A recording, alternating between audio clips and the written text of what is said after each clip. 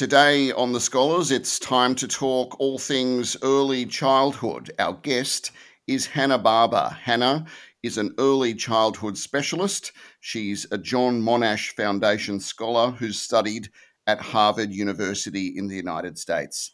Hannah, welcome to the program. Thanks so much, Justin, and great to be here.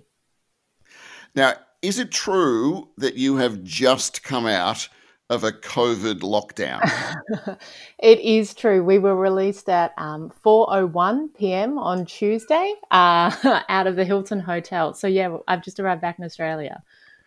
Now, what was that like? I'd like to know when you got on the plane ride home, the hotel stay. Give us some flavour around what that was like. Well, it was a unique experience. I think that's fair to say. The US is almost fully open. So we had a domestic flight in the US, and that was packed. There was not a single spare seat on the plane. Other than masks, it was just business as usual.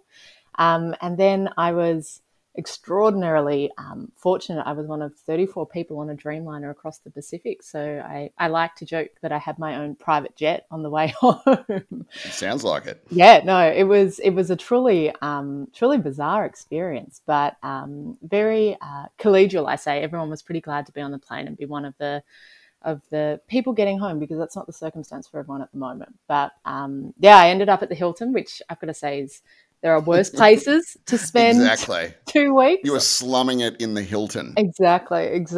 But look, we were well looked after. I mean, you eat too much, your meals become the major part of your day, don't they? 3 meals a day, and you get really excited when you get that knock on the door because it means it's lunchtime.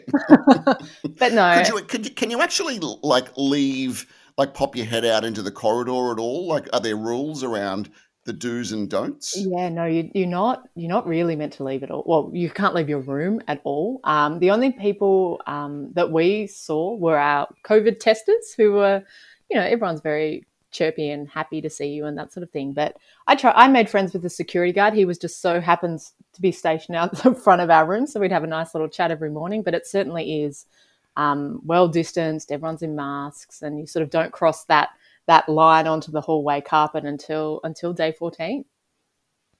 God. And so you've just got out. Yeah. And where are you now? You're in Sydney. I am in Sydney. I'm a Melbourne girl by heart, and I remain a Melbourne girl by heart, but I'm also pretty happy to be in Sydney at the moment. The beach is looking pretty good down at Bondi, I'd say. And so it's like Melbourne's been having a tough time of it as well. Is the plan at some point to return home? Yeah, it is.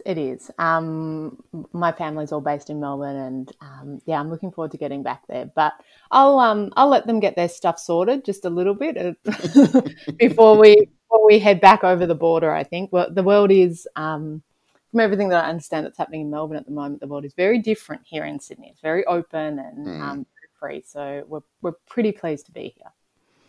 So early childhood, how did you get started on that journey? How did that begin for you? That is an interesting question. So I had always planned, I always wanted to be a lawyer. I have a Bachelor of Arts. I did politics and international studies and wanted to do law. And I did a few days in a law firm, and no, not for me. Let's rule that out. Yeah, let's rule that out. And I have this vivid recollection of sitting on the other end of a seesaw from my then 2-year-old nephew, and chatting with my sister, saying, "Gosh, what am I going to do?" And anyway, as we sort of chatted through, she said, "You really love children. What could you do in that space?" And it's funny, I read an article by a professor in the US called Professor Jack Shonkoff, and it was a very seminal paper titled Neurons to Neighborhoods, and spoke about how the early years lay the foundation for basically lifelong learning, health and behaviour. And to me, I was captivated by that, completely captivated. It was not how I understood that child development worked. And to me, there was a real opportunity to do some meaningful work in a way that engaged with people from all across society. And so I jumped on that and did a Masters of Teaching in Early Childhood. And where did you do that? I did that in Melbourne. And then worked in a whole range of different roles. I did some work in research and academia. I did some work in professional development, working on some major national reforms. And I was also a 4-year-old teacher in Carlton North in Melbourne. Isn't it funny where your career takes you? You never know where you're going to end up, really. No, you really don't. I mean, 5-year plans are great, and I think it's excellent to have goals and things to work towards, but really, you've just got to jump on the opportunities as they come to you, I think. And so, how did the scholarship with the John Monash Foundation come about? So I was incredibly fortunate. I knew of some people and knew some people well who had been recipients of the scholarship in the past, and it's funny because I thought, oh, they wouldn't really want me. What do they want someone who does child development for? And I was had a great team of cheerleaders and supporters around me saying, put an application in, and it was, people use the phrase life changing quite a lot, but for me, it actually really was. It was. Yep. And what sort of year are we talking here? So this is 2016 that I applied for the scholarship, and it really was totally life changing. The everything about it, from the process, there's a real discipline about doing those applications well and preparing for the interviews, right through to... It's not like an autofill when you're online shopping. No, they don't fill your cart for you automatically. There's a bit of thought that needs to go into it. But, I mean, that's actually part of the beauty of it, and one of the things that I'm really grateful for, because you talk about precision and discipline in sort of mapping out some goals about where you want to go and what you want to do. The application and the interview process absolutely demands that of you. Your thinking needs to be crystal clear. And I actually think, regardless of ultimately whether you end up with the scholarship or not, that is incredible thinking to be pushed to do at any point in your career. Mm. And so, what was the process? You applied, you had the interview, and then what was it? A phone call, letter in the mail, an email, a text? It was a phone call. I was actually teaching at the time, and I knew the phone calls were coming through, and so I was had my phone on the office in the desk. You can imagine I was a 4-year-old teacher at the time, so I've got 30 children in a play-based classroom and a glass office. And I think probably on an average of once every 30 seconds, I was sticking my head. It wasn't my best teaching day, I think it's fair to say. You've had better days. Yeah, I've had better teaching days, but in terms of scholarship days, it was an absolute winner. That was a good one. Yeah. And, I had a phone call saying, I was the recipient of the Harvard scholarship, the Roth-Siegel scholarship, and they said to me, would you like to go to Harvard? Do you want to give this a go? And I think that was really seminal for me, because I very much wanted to go to Harvard, but as I think a lot of people have, they have a hesitancy around, oh, am I good enough? Do I have the capacity to actually do this? And to have someone saying, we think you are, we're behind you 100%, go for it, was a really remarkable experience. Well, tell me about that. So you pack your bags and you head over to the US for how many years? Yeah, so 3 and a bit years. So my course and my study was a year. And then I was really fortunate during the course of my study, I took up a position at the Centre on the Developing Child, which is a research and development institute over at Harvard, and was there for the entire time that I was in the US. And what is it like being at Harvard University? Well, it's not quite the Legally Blonde experience that a lot of people ask me about. Yes. It's a really remarkable thing. I have these vivid memories of, you can imagine being extraordinarily jet lagged and walking through Harvard Yard, and it probably gives you a sense of quite how jet lagged I was. They had these signs up saying, welcome everyone, wherever you are from, you are home. And I think at that point I almost burst into tears, which, partly is a reflection on, the moment. And I think partly was probably jet lag as well. But it's a remarkable, remarkable world to be a part of. Things just open up that you would never, ever think in your wildest dreams. And you have to be incredibly disciplined and careful that you don't acclimatize to that being normal. I have this memory of chatting with my sister back in Australia and she said to me, what are you doing tonight? And I said, well, Al Gore's speaking at the Kennedy School, but I've seen him before. I don't know. Yeah. Maybe I'll go. I might go to see Bill Gates or Mark Zuckerberg instead. Exactly. And I think there's an element too, particularly being not from the US, like very much having this sense of I am here for this and for this experience. It makes sure that you don't acclimatize too much. So, what was the degree you actually studied there? So I did a master's in education, and I specialised in a substream called human development and psychology, and really did a deep dive into children's cognition. As part of my application to Monash, I was extraordinarily interested in sort of a cognitive skill set that children develop really early on in life called executive function and self-regulation.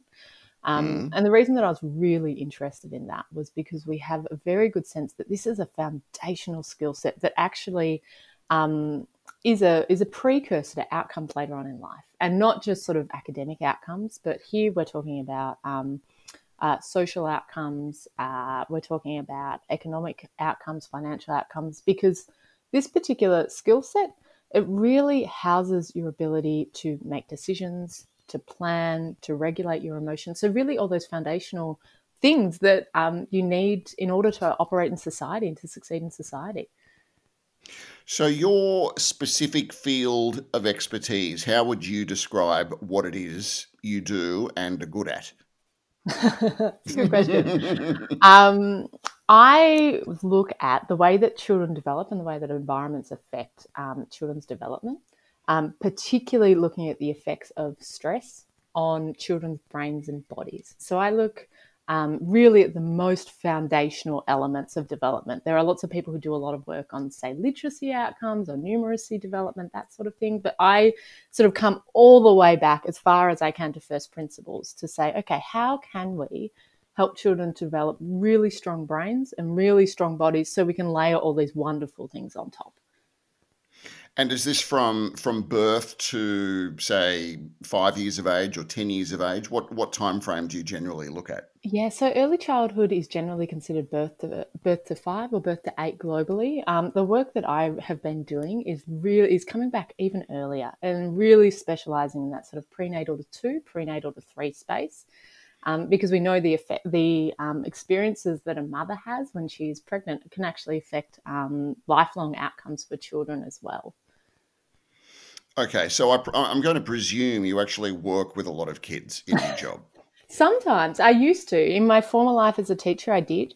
of course. A lot of my work now is actually working with government officials, with policymakers, with organisational leaders to say, okay, if we know that we've moved beyond nature versus nurture, that's an argument that sort of we threw out a couple of decades ago now. And we know that children's development is really a product of what we call gene and environment interaction. So a child's genetic makeup and the expression of that is determined by the experiences that they have. A lot of my work is working with sort of decision makers and authorizers to say, okay, what do we need those environments to look like, and what levers can we pull here in order to make sure that these environments are as positive as they can be for children and for families, so we can lay those really strong foundations for years to come. So your area of expertise is looking at those critical development years prior to going to school. Yeah, yep, really early.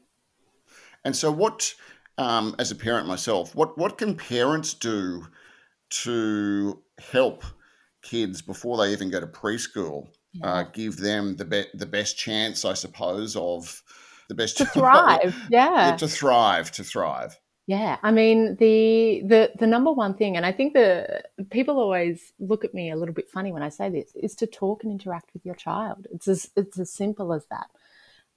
The way that we know that brains and bodies are built is through what we call serve and return interactions, which is that back and forth engagement between a parent and a child, or a caregiver and a child.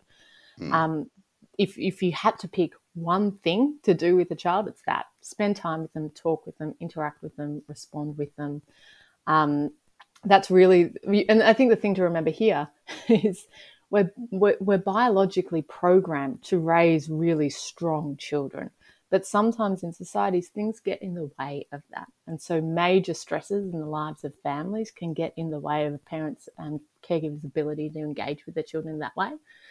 So from a parent perspective, I would be saying engage, engage, engage. And from a policy perspective, we're saying, okay, what's getting in the way of that for families? What are the stresses that are occurring in their lives? And let's do everything that we can to remove those for families. Have you looked at the impact of full-time work of both parents on the development of kids? Yeah, I haven't specifically, but I think the thing to remember about that is children children require really positive environments to thrive. And what I mean by that are environments in which they're full of these sort of language rich serve and return interactions, and where they have really, really strong attachment to people in their lives, the caregivers in their lives, where they know their routines, they know their cues, where obviously you don't want to remove all the stresses from a child's life. No one wants that. Children need Yeah. to learn both physiologically and sort of psychologically. How do you deal with these bumps in the road? Because you're never going to eliminate them from life. You need to be able to navigate that. But in terms of parents working full time, it's a question around, well, what supports do they have in place for that child? Really high quality early childhood education services are critical for this. You might have kinship care, you might have grandparents, you might have aunts, uncles, neighbours, nannies, whatever the case may be. Hopefully someone. Hopefully, yes, someone would be a strong recommendation for sure. Yes. But if that world for them is characterised by those really strong serve and return interactions, by strong attachment, by people who are familiar to them, realistically, it could even be a good thing. So what are some facts about childhood development that we might not know? It's a good question. Well, I think the one that actually I spoke a little bit before about that really seminal paper that I read, and the one that caught my attention that made me stop and really think is children very, very early on in life are proliferating neural connections. So they're joining sort of the dots in their brain, if you will, at a rate of 1 million neural connections per second, which to me is completely astounding. So you've got, well, there's 1 million, and there's another million, and there's another million. If you're 18 months old, that's the rate at which you're connecting the dots, if you will. And that's why early childhood is such a critical time, because you never have that rate of replication again. I won't say too much about the drop-off and decline, but I do know I'm on the other side of that curve, which Yes. you won't think about too much. And it's, a really practical example of that is if you think about language learning in kids. If you've ever observed or seen a child pick up a first or a second language, you'll know that they can do it at the drop of a hat.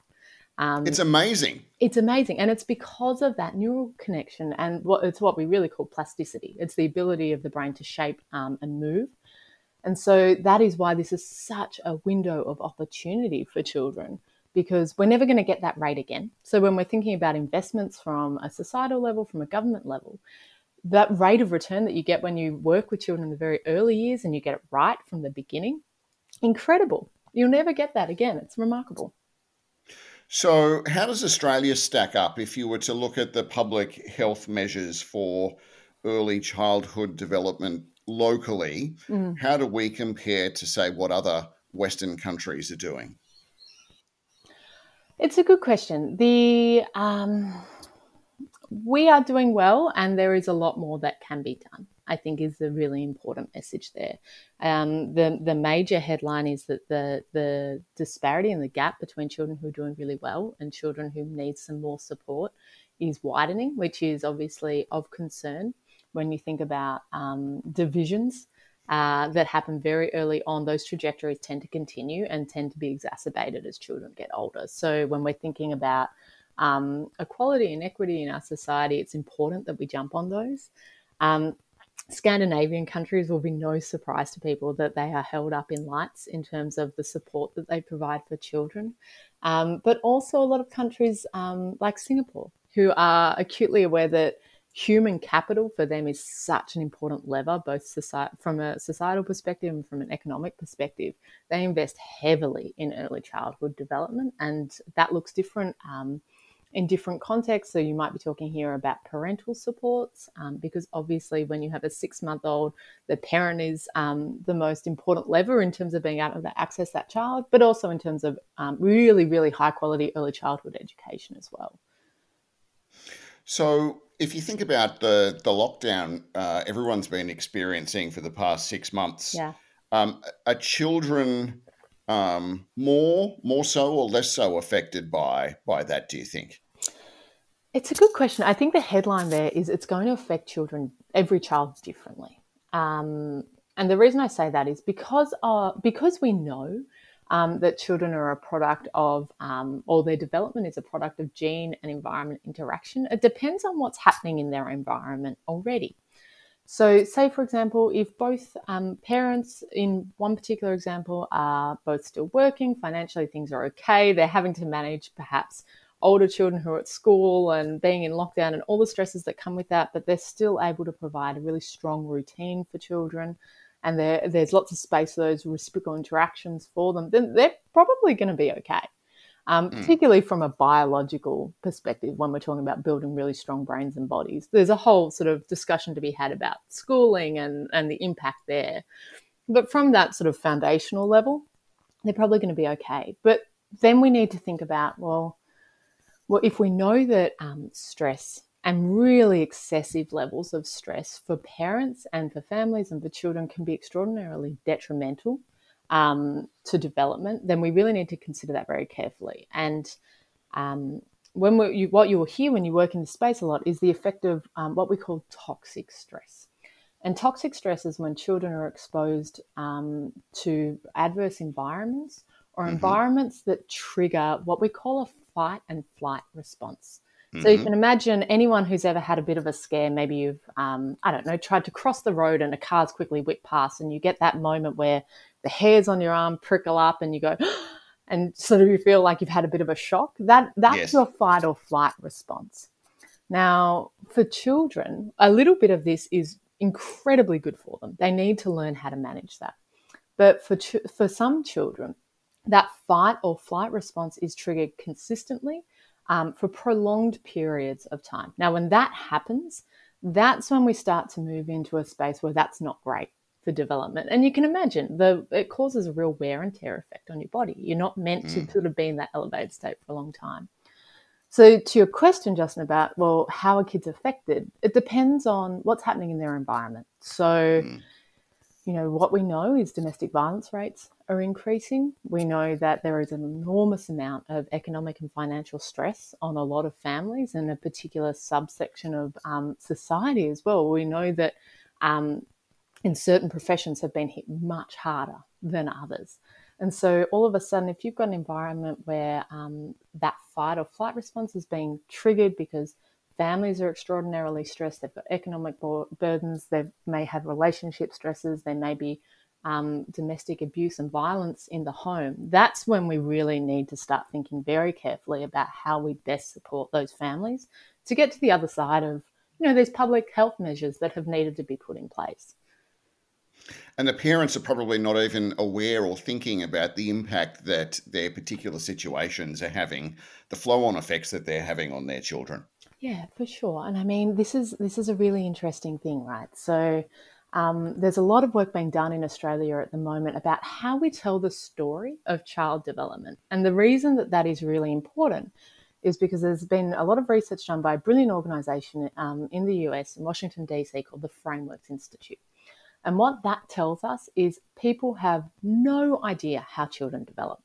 That, there's very much this black box and there's this understanding that, well, they're just small and then they get bigger, or they're born, small humans, then they grow, or now they're talking. Exactly. Oh, surprise.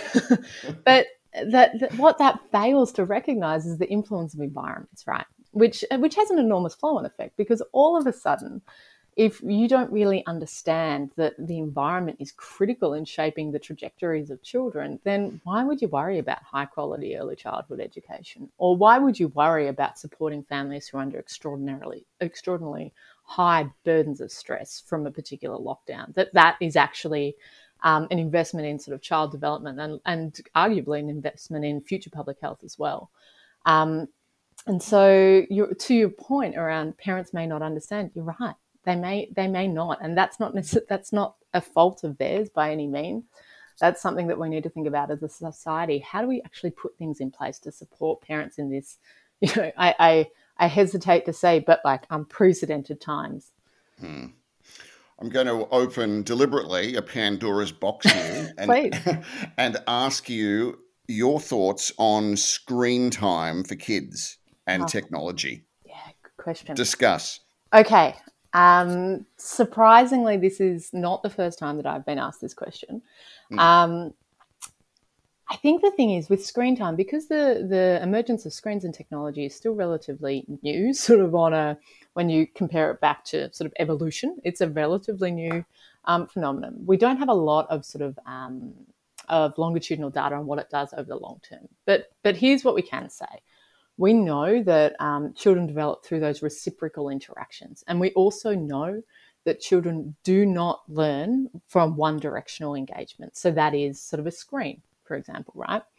Um, and so anything that nudges out those reciprocal interactions and those reciprocal engagements, that's a little bit of cause for concern. But what we had seen, and this is a really interesting sort of side effect of the pandemic, that probably at this stage may not apply to things like FaceTime, to video interactions. That if you have a yeah. grandparent on the other side of the screen and they're engaging in that particular way, there's a little bit of preliminary data to suggest that that's actually quite different to a child sitting perhaps on a game or an app or watching a video or Yes. something like that. Yes. But what I would say to that, Justin, is parents shouldn't be too harsh on themselves either. You know, putting a child in front of play school for half an hour because you just need to have a cup of tea in silence or something like that. That's right. Get rid of that guilt. Just go with that. Yeah. Or thinking, I'd like to have a night out at a restaurant. Is it okay to bring the iPad? Yes, sure. Sit there Yeah, in totally. silence Every now and while again, go for mum it. and dad enjoy dinner. Yeah. Yeah, totally. So, what's next? You head back to Melbourne eventually, Yeah. and then sort of get stuck into it again. Yeah, It's actually a fantastic time to be in early childhood, and I may be a little biased here, but there's some really exciting movement happening in the space in Australia. I think the COVID-19 pandemic has shown us the importance of really high quality early childhood education. And most people sort of listening will recall we went through sort of an inverted commas a period of free early childhood education earlier this year, Yes. and I think Mm-hmm. there's certainly been a recognition of the importance of that and the critical sort of infrastructure that plays. So there's a lot of work being done both sort of publicly and behind the scenes about, okay, so what do we do with this? Because we know that the system as it's functioning at the moment, well, isn't really, to be honest. It's a complex system that is incredibly hard to navigate, that is full of a lot of bureaucracy. And so there's a lot of work happening in the space of how do we actually make this a functioning system so that it is one of those supports for children and families, and particularly for children and families who need it most. So there's a lot of movement in that space, which I'm excited to be getting involved with too. Just wrapping up, what given your career has moved in a few different directions, Yeah. staying obviously within the same sort of theme, what's your advice to people who are potentially looking at changing careers or finishing school or about to start studying, but they're not entirely certain about in which direction they would like to head? What can you tell them? Oh, it's a good question. Um, I would say you will always be held in good stead if you aspire to excellence in whatever it is that you do. If you aim to be sort of the most knowledgeable, to be the most skilled, to be working with the best people that you possibly can be in whatever domain that you may pick, you will always be held in good stead. I think also a lot of people, when they're making these decisions, think about the content of what they're interested in and what they'd like to do. I would be pushing for us to think about the skills that you need. We're moving into a world that the world is shifting and it is changing, and jobs are more Mm. fluid. And I probably don't even know what my job title will be in 15 years' time. I've probably never heard of it before, but I can probably guarantee the skills that are going to need to be there. I'm going to need critical thinking skills. I'm going to need research skills. I'm going to need sort of stakeholder management skills. And thinking about how you actually build those skill sets as well, I think, is a really critical thing that's often overlooked when people are making these types of decisions. Well, Hannah, that sounds great advice to me. It's been an absolute pleasure having you on the Scholars Podcast this morning. Thank you so much for joining us, and we wish you well in the future. Thank you. Thanks, Justin.